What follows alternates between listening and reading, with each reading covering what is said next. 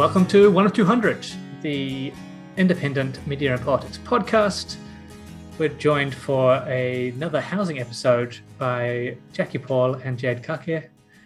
Welcome to the cast, both of you. Tēnā kōrua.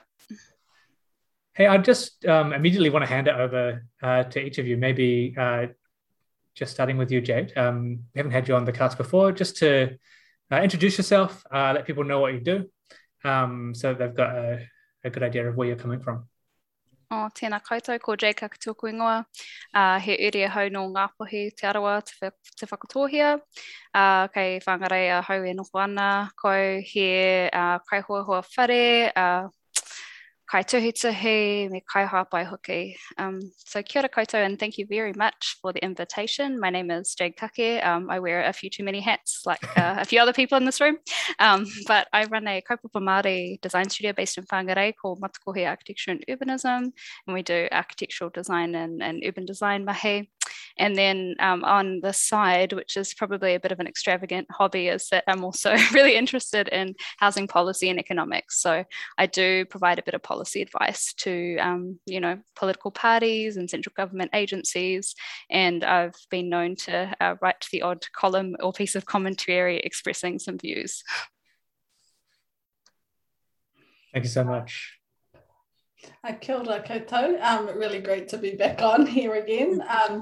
Ko aio, ko Jack tōku ingoa, huri tēnei no Ngāti Kahungunu ki Ritaunga, Ngāti Tūpari Tō, me Ngāpuhi hoki. Engari i noho ana au ki Tāmaki Makaurau. So kia ora, I'm Jackie, based here in Tāmaki.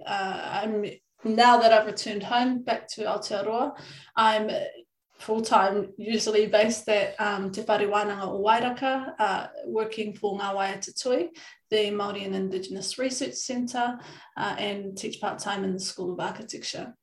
On top of that, I guess side hobbies, I work in the Urban and Development Planning Committee for Kāinga Ora. I have recently kind of joined the Human Rights Commission and supporting the housing inquiry at the moment, and then some other design mahi within the housing space. So yeah, similar to Jade, work across many spheres.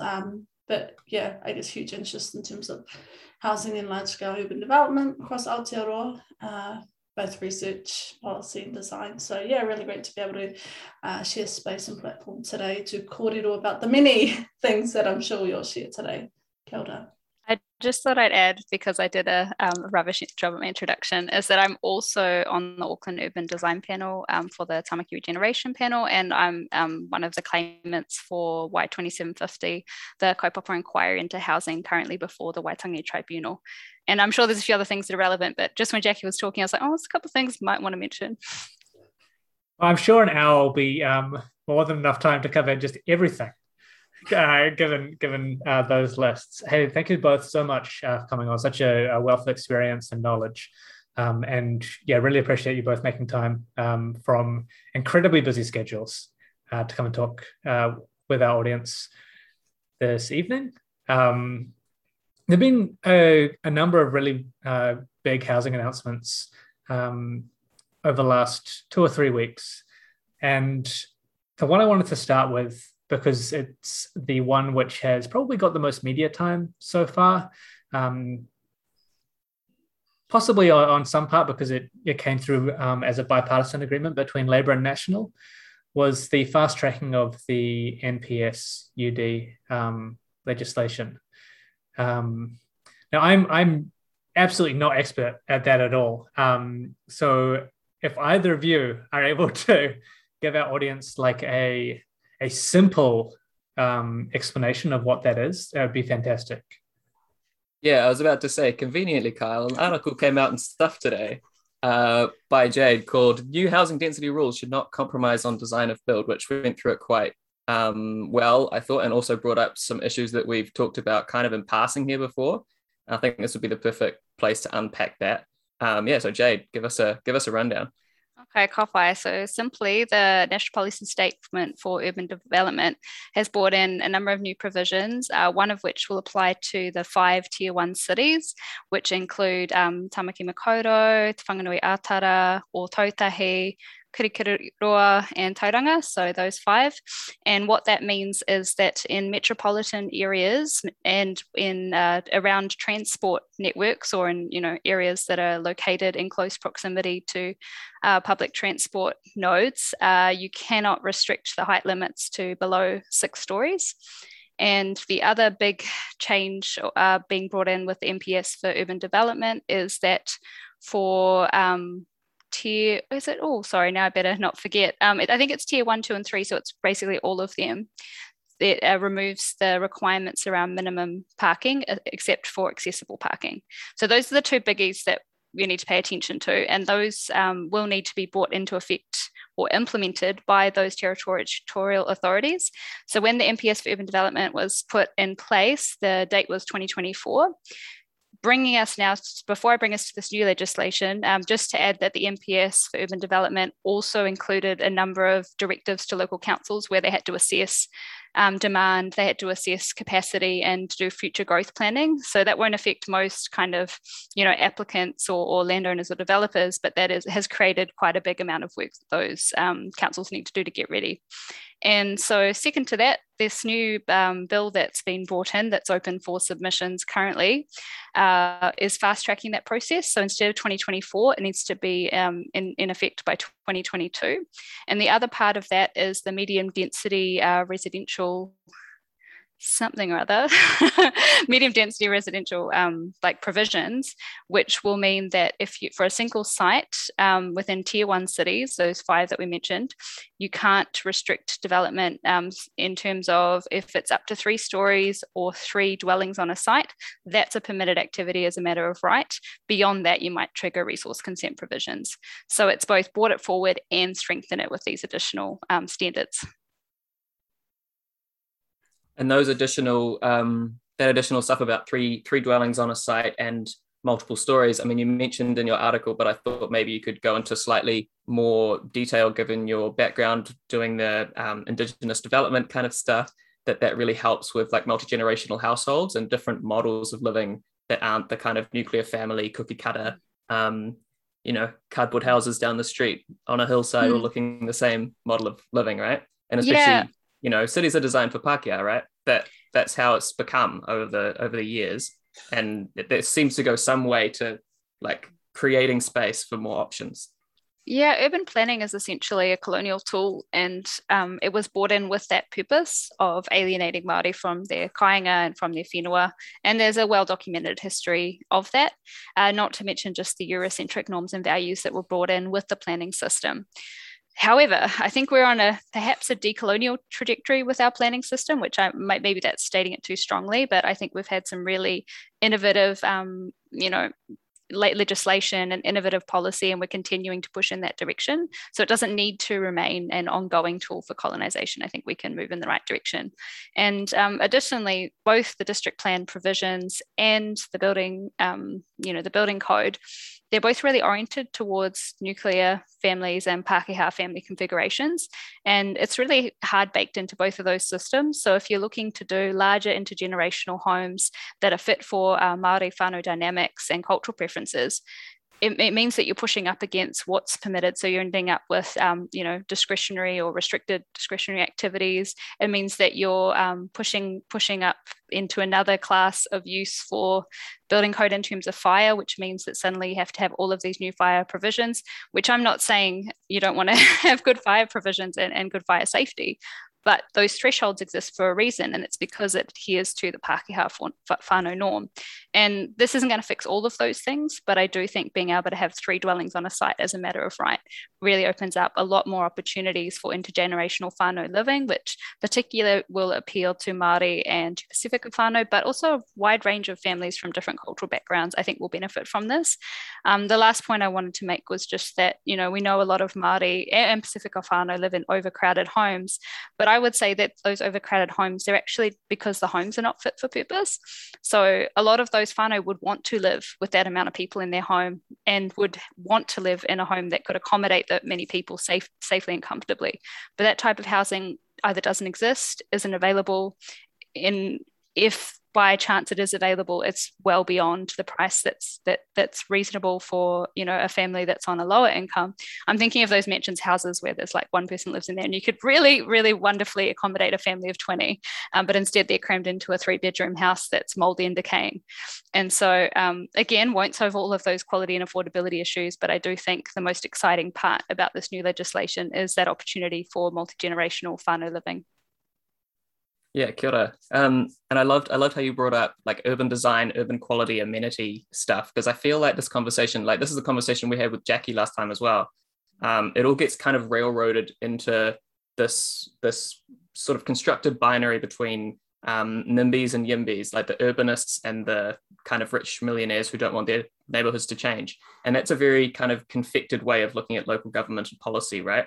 I thought maybe we could bring Jackie in on this because of her recent ambitious work on the Green Ministry of Works stuff with Max Harris, because that just shows how limited that kind of imagination has become. It's like the like local body and housing imaginary has been constrained so much, especially, you know, since the last Ministry of Works went and the neoliberal turn, etc. But it's really just foreclosed all of these options, like you're talking about, Jade. Like these kind of like reconfiguring the way society lives is such a bigger project than just looking at one tool or two tools, like you're saying, Jackie. So yeah, what did you think about your enormous, gargantuan, but like very exciting project? How's that been taken up?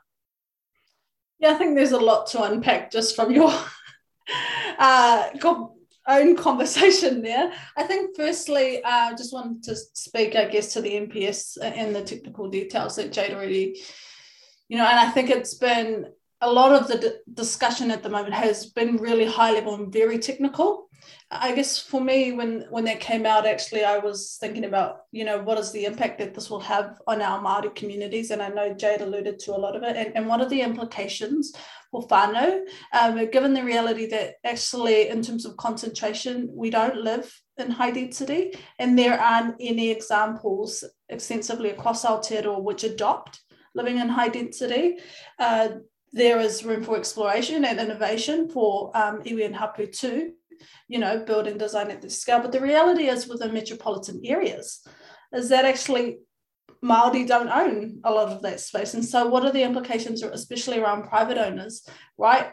Actually, the reality is for them to deliver to, you know, affordable housing, intermediate housing. Actually, I'm not convinced that that's going to set up and serve to the extent for our communities. I mean, I guess that, you know, it speaks to the wider system in the way in which, you know, some of the economic and financial settings around, you know, the value of space and the reality of, you know, 1 to 2 bedrooms. And so because they're having to operate within that market-oriented model, I'm not, until there are, you know, practical solutions that demonstrate the way in which certain tools have enabled density and support communities, especially on the other end, you know, lower quartile, I don't think that it's a sustainable model, if that's whether, you know, Dianete is. So I have all these questions, and it's a conversation that I've had with other researchers. Yeah, what does it mean for whānau who do live intergenerationally? You know, the reality of having to live in density, medium density, very different context, because we've kind of shifted into that space. I like that Jade already spoke around culturally responsive design, around form and function. And again, there are opportunities in some models that demonstrate the flexibility internally for walls to collapse, to expand, etc. I think, again, and we could have a conversation about this around land in its own kind of entirety, and what does that look like? I think the other one that perhaps is an elephant in the room and is sometimes touched on, but is around air. It's not discussed who owns the air, right? Because we're increasing, and because it's based on land. And so I think that'll be kind of topical. I think internationally it's spoken about. And then again, I know local government have kind of some local government and councils have spoken around the capacity to deliver infrastructure to support this extensive growth, given the current kind of funding or no funding, perhaps, to support from central government. So how might they work? Again, just thinking around the political economics of that. But then I guess, you know, there's that, and perhaps just around the COVID stuff in this context around decentralization, actually, are we convinced that people want to be able to live in these, increasingly densified and intensified areas? Internationally, we're seeing shifts again to suburbia. But I think, again, through this kind of conversation around Ministry of Green Works and the way in which we've learned historically, more tools of colonisation, but how can we learn from that? The only way in which Māori prior, I guess, to European settlement is around, for Māori who were in home ownership, it was significant large-scale government intervention and government building directly. We do not do that at the moment. We outsource to the private sector, and we continue to function in models that essentially think about the market addressing these concerns. The reality is, neoliberalism has not served our communities, but there's an opportunity for us to think about land and housing and infrastructure in a more integrated system. So really large-scale systemic stuff, a lot of opportunity, but I think these are still kind of incremental approaches as opposed to, I reckon, systemic changes that we need. So definitely a step towards in the right direction, but still a lot of work for us to do. Hope that was a summary. Yeah, thanks for that, both of you. As I said at the outset, an hour won't be enough to get through all the different questions that are raised, or even just the history or the future or the direction of some of these changes. You've both kind of implied or alluded to the fact that this is the first step in the direction, or it has potential.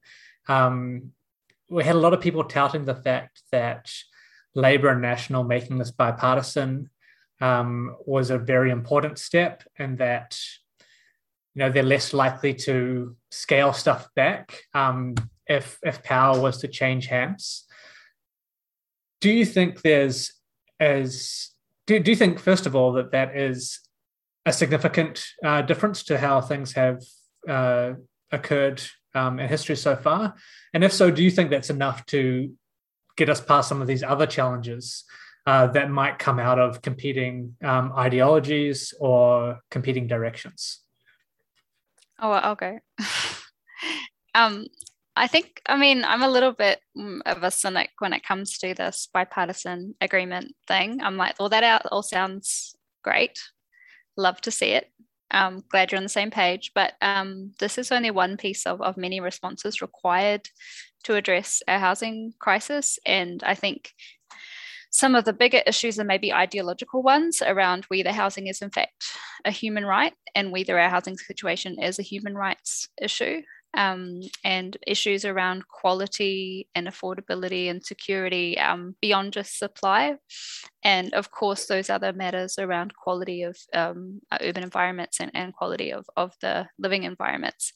So I guess I'd like to see broader cross-sector agreement, or broader agreement between at least the two major parties. If not the rest of them, that would be great too.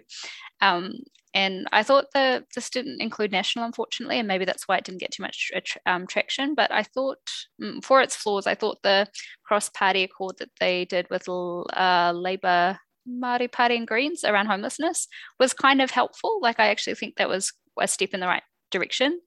And so if you could kind of get that degree of cross-party support, especially with the two main parties and on a range of issues, including some of that ideological stuff, I think we'd be on better footing. So I'd say it's not enough, but it's kind of helpful. Yeah, I think just building on that, and we know, historically, the inherent relationship between successive governments and those who are essentially making the decisions and the influence of, how much public housing we have, or, how much has been sold. And so we know that lengthy, and I think the bipartisan approach will be essential to addressing the broader systemic change that is required, as Jade mentioned. But I don't think it should be limited to just housing. Same thing on poverty, homelessness as well, child poverty, and all these kind of larger issues. But it is underpinned by, values and principles that are perhaps not commonly shared across parties. And I guess we could speak to the broader conversation around constitutional issues that I'm sure Jade would love to speak to on this issue. But, you know, it's just it's a demonstration of the flawed kind of system that we have to currently live in. The cycles just do not work, and this current system fails to address it, even more so for Māori. So yeah, I think it's definitely big scale stuff, but also notwithstanding the awesome mahi that is actually, you know, being carried out as well across sectors, and many Māori who are operating within institutions and organisations centrally, and starting to work, you know, with many Māori across the housing sector even more so. So I think more of that, more, you know, around more collaboration. I think I heard Wally Te Aho speak about in his one of the whare wānanga, but yeah, more collaboration and less competition and that kind of approach. So I feel like that's exciting, but it needs to be filtered across the way in which the system functions in its entirety. Yeah, I mean, one of the problems is that this stuff is ideological, right? That we'd like everything to be twisting the dial on technocracy until everything's perfect, but it's not. Like there's a reason that people join right-wing parties instead of left-wing parties, or vice versa. They have different values, and that translates into different policies that they want. And I think the reason you can get to a place where Labour and National will have, you know, not identical but similar views on densification stuff is that they have different ideological but matching sort of reasons to be going in a parallel direction. And it's that stuff around densification can work for the right as well as it can work for the left. It's not like a single axis, as I was saying before, right? Density is good on a bunch of measures, but one of the people it's extremely good for is property developers, right? They make millions of dollars off this stuff, and they'd love to not be taxed more, and they'd love to not have to pay to bring properties up to code, and they'd love to deregulate everything and be able to build their way and just keep increasing house prices forever. And that's probably not our vision for a denser, more kind of livable society, right? But you can kind of construct these weird alliances between different institutional and kind of political actors. And I guess that's what we're going to have to do, just for brute numbers. That's politics, you know. But yeah, I think the conversations about design gets treated by some of those more kind of hard-nosed, like economistic technocrats as a bit fluffy, like the sorts of things that I've read you both bring up before that I think are like central to this whole discussion. It's frustrating when that gets kind of held as sort of a different question from the brute kind of like density question or the brute kind of development question. Like, you know, Bernard Hickey, much as he's good on a lot of things, seems to ignore a lot of these kind of questions around, you know, basic standard of living, like amenities or cultural processes that will mean this housing's actually livable. Like, you can't just build a million identical houses, put them into a society that has a real kind of living framework and kind of complex system going on, and expect everything to work out using the magic of economics. You know, I'm not anti-economics, but that's just as simplistic. Sorry, Jake, go ahead. I was just going to say, I think part of the problem is a communication one. So actually, most of these outcomes that we're describing are measurable, and you can absolutely report against them. And I think part of the problem is that, well, I don't know who I'm putting the blame on, but I would say, you know, as built environment professionals, perhaps we don't communicate that well enough. And so it's not well understood even by policymakers, although perhaps some people within MFE have got more of a clue because they're probably planners and environmental people. Anyway, I guess the point I'm making is that it's not fluffy at all. It's actually really can be measured, can be clearly defined, and it's a communication problem. So people don't understand the value because it's not being communicated well. So that's my perspective on that. Yeah, totally. I think that's right. I mean, people would have said the same thing around some public health measures 5 years ago, you know, and then suddenly it makes a huge difference to the way that people live their lives. But again, it sort of comes back to scale. And then, as Jackie was saying before, with the Green Ministry of Work stuff, that is sort of a different question. Like it is, that's the other elephant, I suppose, in the room, is you can make these changes and it's good to experiment with them. And there are people doing good work, but then what's enough, you know? Like, as Kyle was saying before, there's the major parties have both, done kind of technocratic tinkering, and some of it's been good and some of it's been bad. But if we're going to have a transformational, to use an overused word, I almost want to disagree just for the sake of it, but I actually think some of the things this government have been doing have been radical, but on the low key. Like they've put through some really sweeping, massive changes without a lot of fanfare. Because I read and submit on everything. Some things that you really wouldn't. You're like, oh wow, I really wouldn't have expected to see that in there, but it's going through great. And some things I think, great, well, if you're willing to make it that radical, I'm going to push you to make it even more radical because I see you're at a receptive starting point.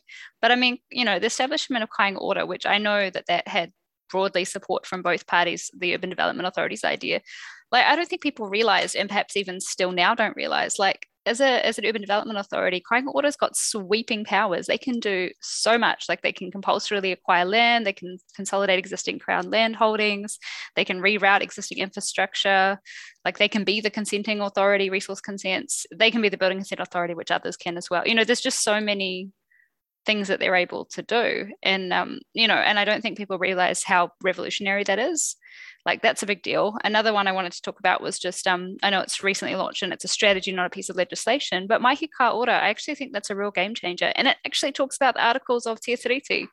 They're always talking about bloody principles, even this new NBA exposure draft. So my substance of my submission was like, cross out principles and put articles. But now there's actually some precedent for it. And again, I know it's not legislation, but I think that's the next step. So if they're going to be so bold as to include it in a key piece of government strategy, why not then translate that into the new RMA system or the new RMA legislation?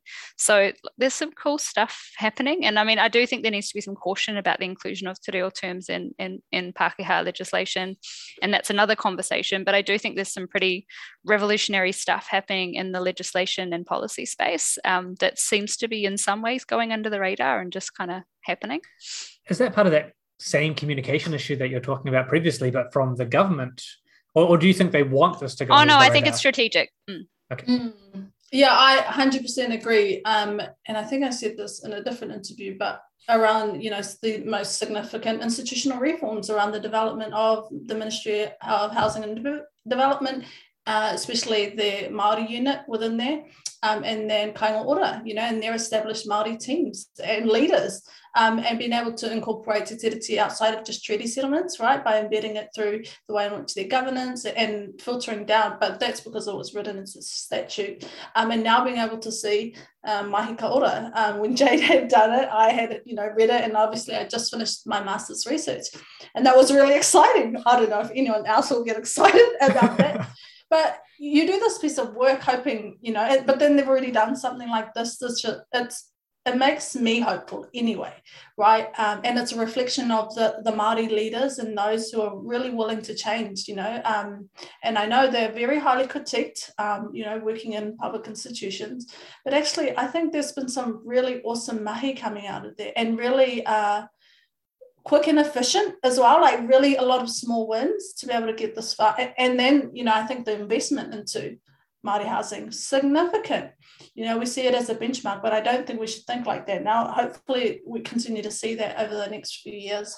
I wanted to say, just because I didn't mention the funding, and then when you said it, when I did my analysis on that new funding that was announced in May, on a population basis, it means funding for Māori housing activities is commensurate with the general population. Like that's huge. That's huge. And it's, before we had enough money for, what was it, like 40 houses a year, and now it's gone up to 300 or something. It's a huge step change. And again, that kind of went through without too much fanfare, even though everyone who's involved in Māori housing really paid attention to it. And sometimes until you put those numbers in perspective, it doesn't seem like a big deal, but it's actually a big deal. And hopefully we can only go up from here, because all these things seem to be reasonably well coordinated. So the government policy statement, Mahi Ka Ora, the funding, these are all, and then these other legislative changes around the MPS for urban development, like they're all kind of working quite well together. Sounds like there's a real core of kind of radical strategy. Because a lot of this I just was unaware of until like this moment. I mean, I'm not, like, as I've said, I'm not an expert on any of this, but I tend to keep relatively good track of what's going through in terms of policy and legislatively. But yeah, it is really heartening to hear that you feel like there's coordination happening across government, because, and it's been implied in a lot of the talk around NPS, and even in this conversation, it's just one step. But if you've got all these other steps in coordination with that, that's where you start to see some of this change occurring. Mm-hmm. I think yes to coordination to some extent. I think the other two real big opportunities are to build directly and to improve financial mechanisms outside of existing financial institutions. Yes, and if I had one criticism that I'll keep hammering home till they finally do the work, is reform of kāinga whenua and a really comprehensive review and I guess overhaul of our financing options for Māori housing. Can you take us through that? Money? Yeah. that'd be really great, because I roughly grasp what you're saying, but there may be a lot of people in our audience who don't, or are unaware of it altogether. Yeah, so kāinga whenua was introduced in 2009, and it's the only financial product available for, mortgage product available for housing on whenua Māori. So that's Māori land under Māori freehold land under Te Whenua Māori Act 1993. And so it was introduced by Housing New Zealand, who was the, at the time, underwriter of the loan. So it's government backed to a degree.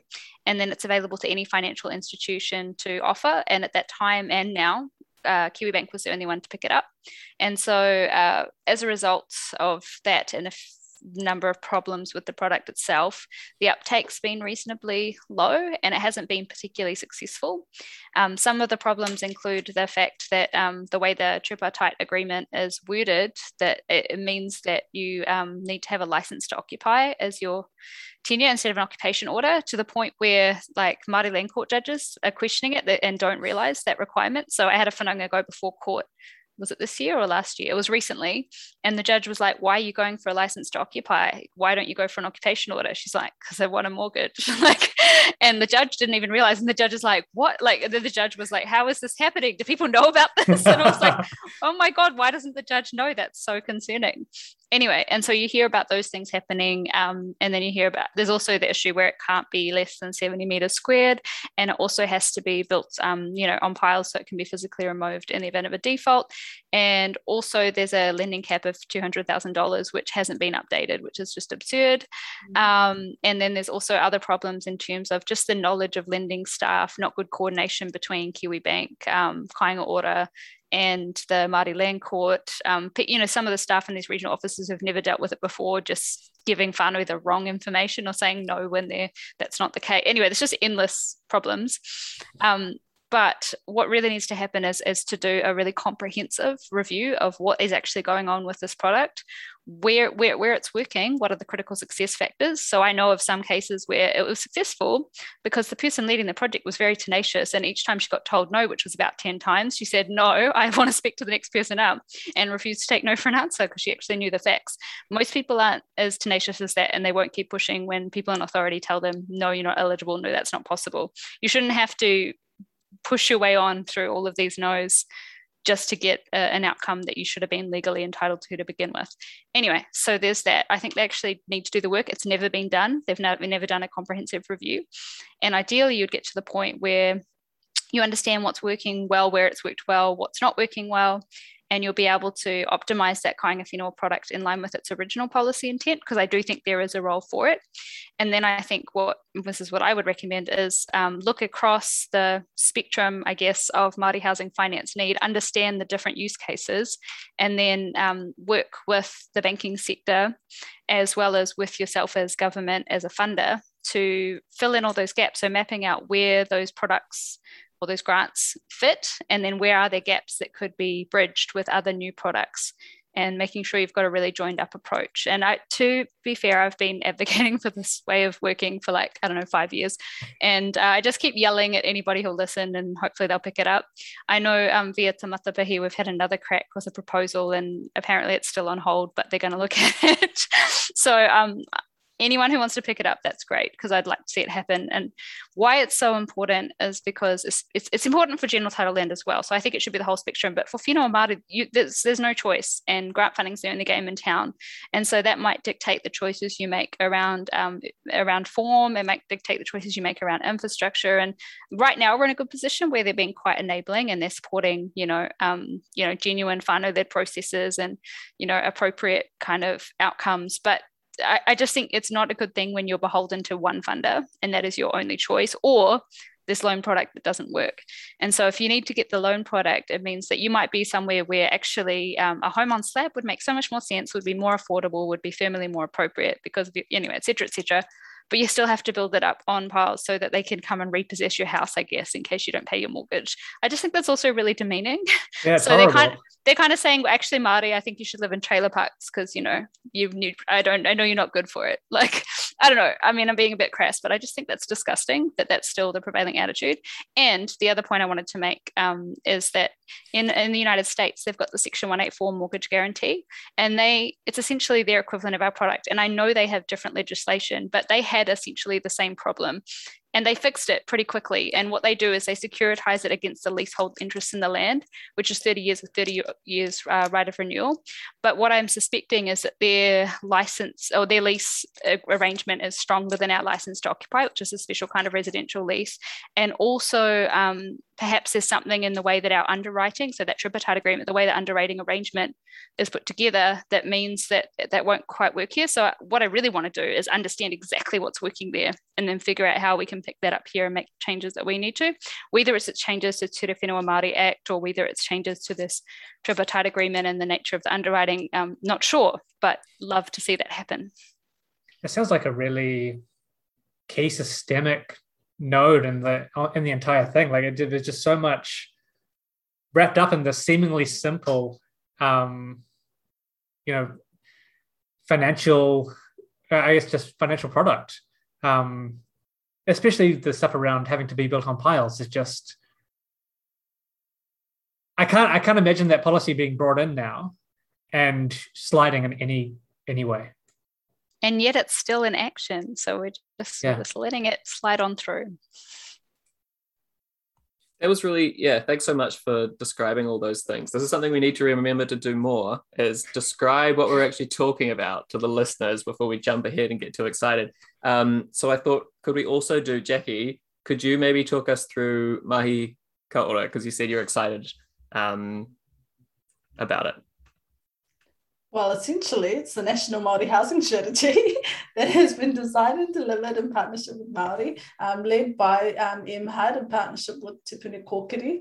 It identifies many things and builds off the back of the Mahi framework that was that 2019, Jade? And budgeted in the 2020, the framework as well. Oh, yes, Mahi. Probably. Yeah. It's been around for a couple of years. Yeah. Trying to remember what year we're in. But anyway, and so that was the initial framework that was set out, which is them. And then that secured for, I think, $30 or $40 million in the budget 2020. And then they built on that to review the the previous Māori housing strategy, and then reviewed and release the new one. And so hopefully that's just a quick overview. It's probably more encourage the listeners to go and read it extensively and you'll interpret it. But yeah, it's exciting, I wanted to add one thing, which is that why I'm also excited by this new strategy is, unfortunately, with He Whare Ahuru, our previous strategy, they had this fabulous strategy, but they didn't put any resourcing to it. So there wasn't people who were dedicated to its implementation, and there wasn't ongoing monitoring and evaluation. Whereas with Mahi Ka Ora, it's built into the strategy, and there has been money tagged for it.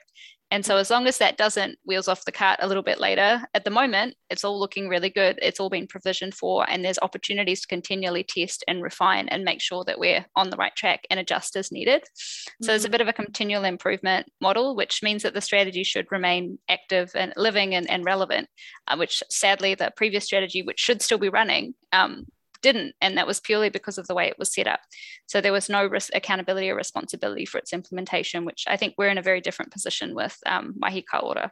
Yeah, and I really like that the strategy sets out, time frames and actions and accountability and implementation, which hopefully we'll see soon around some of the monitoring plan. And I think even just the way in which they've developed the whare wānanga as an approach and as a model essentially to support the specific mahi and oversee how it will work and who is doing what, but also a place to share as well, share knowledge, who is working with each other to see what are the challenges that they're having and who's putting their hand up to help, given the kind of issues across Aotearoa. So yeah, I think it's a really great kind of outline, especially around the respond, review and reset kind of components. It's really clear around what they're trying to achieve. So yeah, hopefully it will have beneficial long-term outcomes for many Māori now and moving forward. I know we're not there yet, but something I do hope might be where some of this is going is around devolution of Crown function. So we're seeing that with Oranga Tamariki, we're seeing that with MSD, and I know that's not happening uniformly, but in other sectors, we're seeing it with health, where we're actually starting to see those functions being devolved to iwi or to Māori entities. And I do think the way that Mahi Ka Ora is structured, and also the way the funding program, Whai Kāinga Whai Oranga is structured, there's opportunity for that to occur. Obviously, I've got a lot of reservations around things being, sitting with iwi, because there's the risk that it doesn't have a good connect back to hapu and whānau. But putting those reservations aside for the moment, I do think that the next final frontier will be actually handing this stuff over. I think that's a really important thing to keep in mind as well, right? Is that you don't often know what government intent is unless they've baked resource into a strategy or into a framework. And you see so many different reviews, investigations, etc., which are undertaken and maybe take 1 or 2 years, and then, just are put on the back burner or are talked about vaguely and nothing really moves. And so whenever I hear that the resourcing is actually part of the strategy, it's an integral part of what they're trying to do, that gives me hope in itself. And that there is political will, and not just at the executive level, but at ministry level as well, to a large extent, because they, if nothing else, they want to continue having that resource. So I think that's a really good sign. I don't know if this is a conversation you thought you were going to have, but I came with no expectations. It never is. That's the benefit of having smart people on. But you're both like jumping into the next kind of thing that I was excited to ask about, which is like barriers and possibilities. And it's surprising and exciting, I think, already that you're coming up with positives in the sector instead of negatives, which is what we've been having from most people. And yeah, like Kyle and I aren't housing nerds. We read the news and are just relatively well informed compared to most humans, but we're not, we can't compare ourselves to people who actually spend their time on the kind of micro specifics in the sector. So it's always amazing to hear that things are actually better than you'd thought based on kind of trajectory of where things were going. I mean, we were at a pretty dire level. Like, so let's not skirt around the fact that our housing situation is quite extremely bad. Like housing stock is dire, housing prices are out of control. House prices are still where they are. Yeah, exactly. Yeah. No one can afford any of them. Like no one can afford to live because housing costs are such a huge part of our expense. And then our cities are not well planned, so fuel poverty is a real issue. People's ability to get places is a real issue.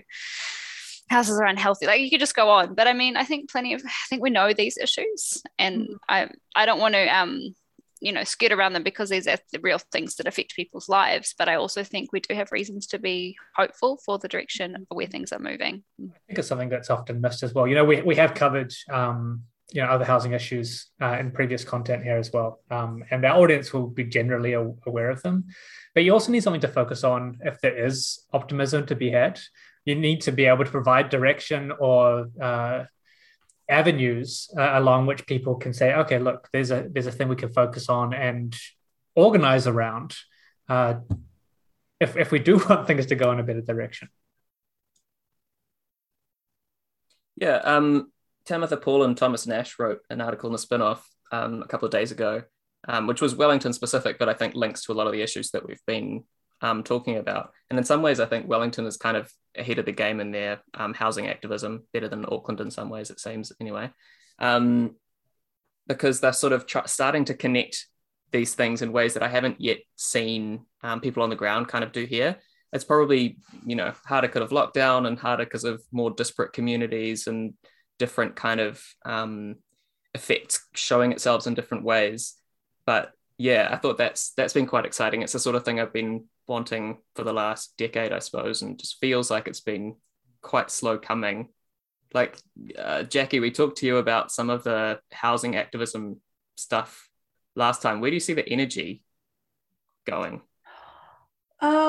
I think firstly, Wellington's a different kind of context to Tamaki, and given that, I guess, Tamitha being and Thomas in the kind of Wellington City Council around their kind of social housing stock, right? Very different social fabric. But I think it is, it's energizing seeing young people, and I think people have just had enough. It's so fucking expensive, it's so expensive.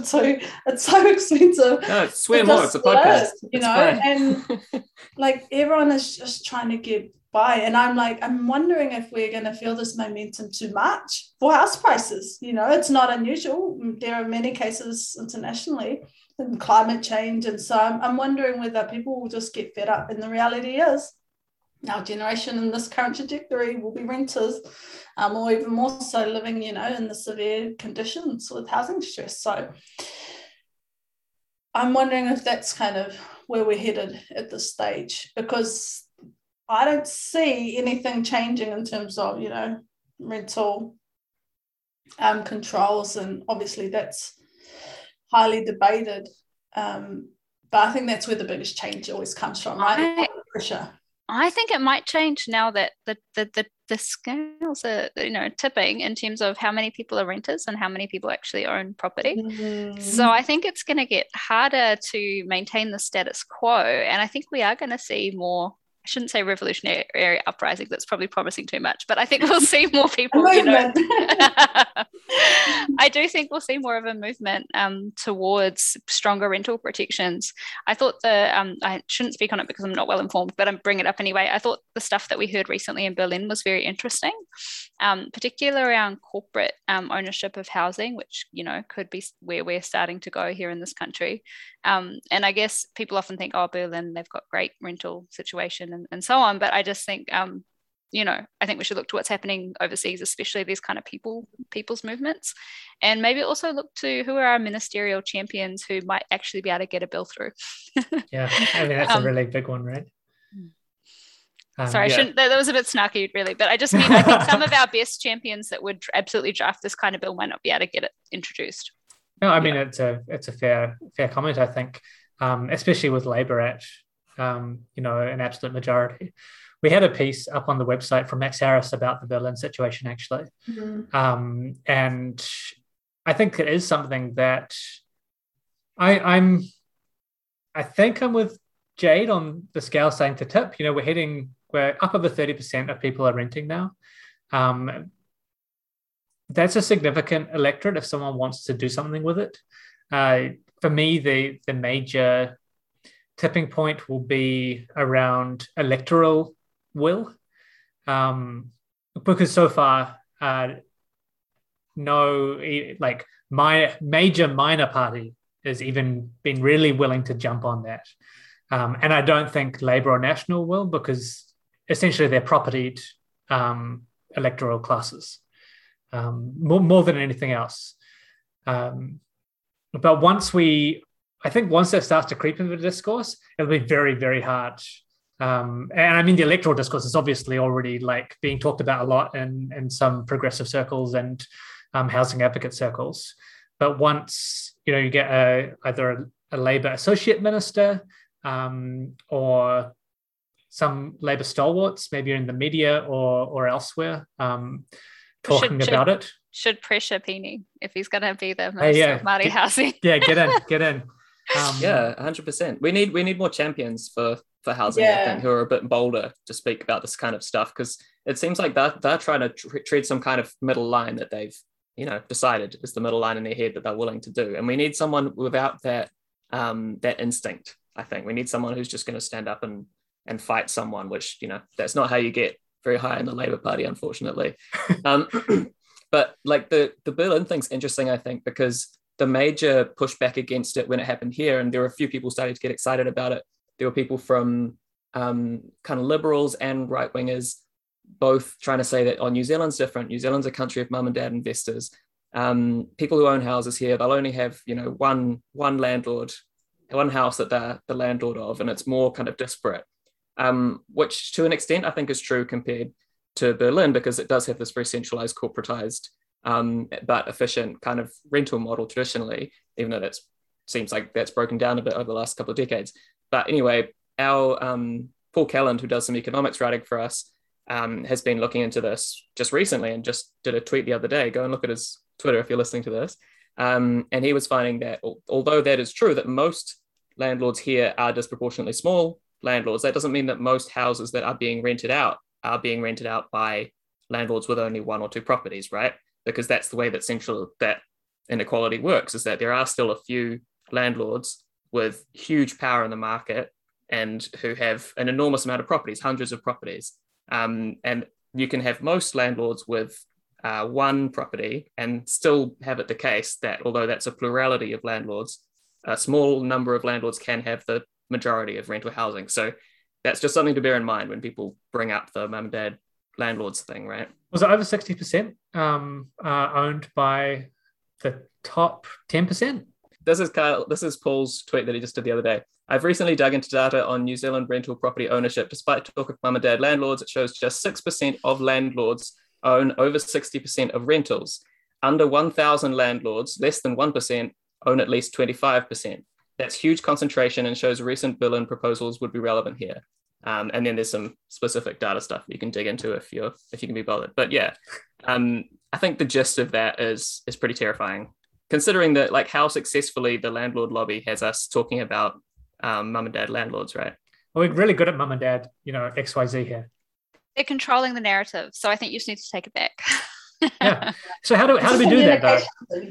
Yeah, it's a communication thing, right? And in terms of it's the same thing around sharing information and telling people the reality, because otherwise it's dominated by those people who are holding space and shaping the narrative. And because when they talk about mum and dad investors, they're appealing to shared values. And so for those that might be voting or influencing what happens in these matters, they'll go, oh, well, that's like me. And, you know, what's wrong with that? Whereas it's actually kind of shielding the bigger players and sort of enabling them. And yeah, so I think how you tell the story is really important. And maybe the property lobby's been too much of a dominant voice. I think we're just about coming up to time. You know, we've veered all over the place. We did say that this was going to try and cover a lot of stuff in a very short amount of time. I think we've done pretty well. But were there any final thoughts on direction or on hopes that you both wanted to add before we close off? Yeah, I think just quickly for me, and I mentioned before two of them, so really around design. Again, improving design form as we continue to increase our density in the cities, and a reflection of Māori identity even more so in decolonising our natural environment. Second one is around building directly in order to address the significant need for more so on the lower quartile and for our low socioeconomic communities. Significant government intervention which thinks about infrastructure and climate change in the way in which we're shaping our cities. And then the last one is improving our financial mechanisms to support whānau who are wanting to build not only on their whenua but also across Aotearoa. So being able to think about how the current financial institutions and systems, create further barriers to some of these aspirations. So yeah, those are my three: design, build, and finance. My points are the same as Jackie's, but I'll just say them different. So actually, no, before I do that, just cut this bit out. But it was really funny. One day my dad came to visit and I put this podcast on in the car, and there was the introduction where they were explaining who this person is, blah, blah, blah. And my dad was like, "Is this about you?" And I was like, close. It was about Jackie. Oh, no. Because they didn't say your name. They were just, this and that. And Dad's like... I don't know. I think we should leave that in. I don't know if we should cut that. So I'm happy to. Yeah, oh, no, I don't care. I just thought it was funny. Well, the other line is they need some new hobbies. Oh, yeah, we do need some new hobbies. And we are taking recommendations. If anyone listening. Have you tried podcasting? I find it really rewarding. Yes, I have. And I'd love someone to give me more money to keep making podcasts. You heard it here, folks. Oh, yeah. So Indigenous Urbanism Podcast, if anyone's got some money that they have access to and love to invest in great independent journalism and, telling some of our stories about the built environment, get in touch. Anyway, I should say my parting thoughts, which one of them really is just to reinforce that point around design quality. So I think, we're in a fast moving space. There's really great moves towards intensification. And I think it's really important not to lose sight of quality of the public realm and quality of urban form. Something I got really excited about that I only heard about recently, but I'll talk about because I mentioned it in the article today, was this idea of form-based codes as an alternative to conventional rules-based or like zoning. It's just an alternative planning mechanism. And so I'm far from the expert in this, but I think it provides the opportunity to more focus on the building envelope, focusing on the public realm and maintaining design standards for those areas, whilst kind of letting people do what they want to do within the building envelope. And it means that you get a really good quality urban form, but you can get a variety of architectural outcomes, and you're less concerned about building use and activities, which is really the focus of our current system. And you're less focused on things like setbacks, height limits, and and site coverage. So I think it's well worth a look, especially now we're entering a new frontier. So maybe the more zoning-based planning made sense for where we were at previously, where we had a lot of low intensity, single family dwellings, maybe some medium density, but not a lot, no high density almost at all, except in, maybe Auckland CBD. But, we're moving into a different space. And so it might mean that we need different tools. And don't forget about design quality, because it's not an add-on or just an additional expense that's, aside from the core objective of providing housing for people. I think it's a mistake to think in that way. I think it's really important to think about design as something that improves the quality of our lives and really has a tangible impact on the way we live our lives, whether it's where we reside, whether it's where we work, where we play, the spaces that our kids have access to, the spaces that we walk through and experience, and where we form community and have interactions, and all of these things that make up a life worth living. Design has the ability to have a huge impact on that. And so we shouldn't forget that as we look to densify our urban environments. And secondly, just don't forget where you are in the world. And so this is really picking up Jackie's point, but really critically engaging with the cultural landscape, working very early on in any development process or plan making process with mana whenua, and seeking to recognise that relationship to where we are in the world and seeking to express those narratives and values, and also to have a regenerative impact. One of the big things for most mana whenua groups who have that responsibility within their rohe is that there's been mass environmental degradation in the name of development. And what they really want to see is for our harbours to be swimmable and drinkable again. They want to see, native species brought back and biodiversity brought back. They want to see streams daylighted and healthy. They want to see, things that have been filled in, brought out again and brought back to the natural state. They want to see wetlands restored. And so all of these things have been done in the name of colonization and development, but I think we've got an opportunity to honour mana whenua, but also to improve the quality of our environments and health for ourselves. Like, do we really want to be living in a landfill that was a tip, or next to a harbour that's horribly poisoned, and now you can't swim there or go near it. Do we want to have poor air quality? I don't think we do. So those are my parting thoughts. Fantastic. Thank you so much, both of you. Been really great to have you on here to unwrap and unwind some of the details around what's going on in the wider housing conversation. To everyone who's enjoyed this, where can they find you? Where can you find me? Well, you can find me on Twitter at Jade_Kake. And then we also have a website for the business, which is matakohe.co.nz. I've got a website for my writing, which is jadekake.com. And if you look up indigenousurbanism.net, you can listen to the podcast and also find out some more information about it. I think those are all the links. You can find me on Twitter at Jackie Paul with 2 A's, so JAACKIEPAUL. And I think Twitter is more than enough that you all need. Kia ora. Hey, thanks again so much. So go and follow them both. Heaps of good stuff to say, lots of good information there. If you've enjoyed this and you think it's worth sharing, send it to your friends and family. Let people know that these conversations are happening in independent media. You don't just have to read the paper or watch the news. There's a lot of other stuff out there to help inform you about what's happening. And it's often got a clearer, more concise, or maybe not more concise, but a different perspective at the very least. Thanks again for listening. We'll catch you next time.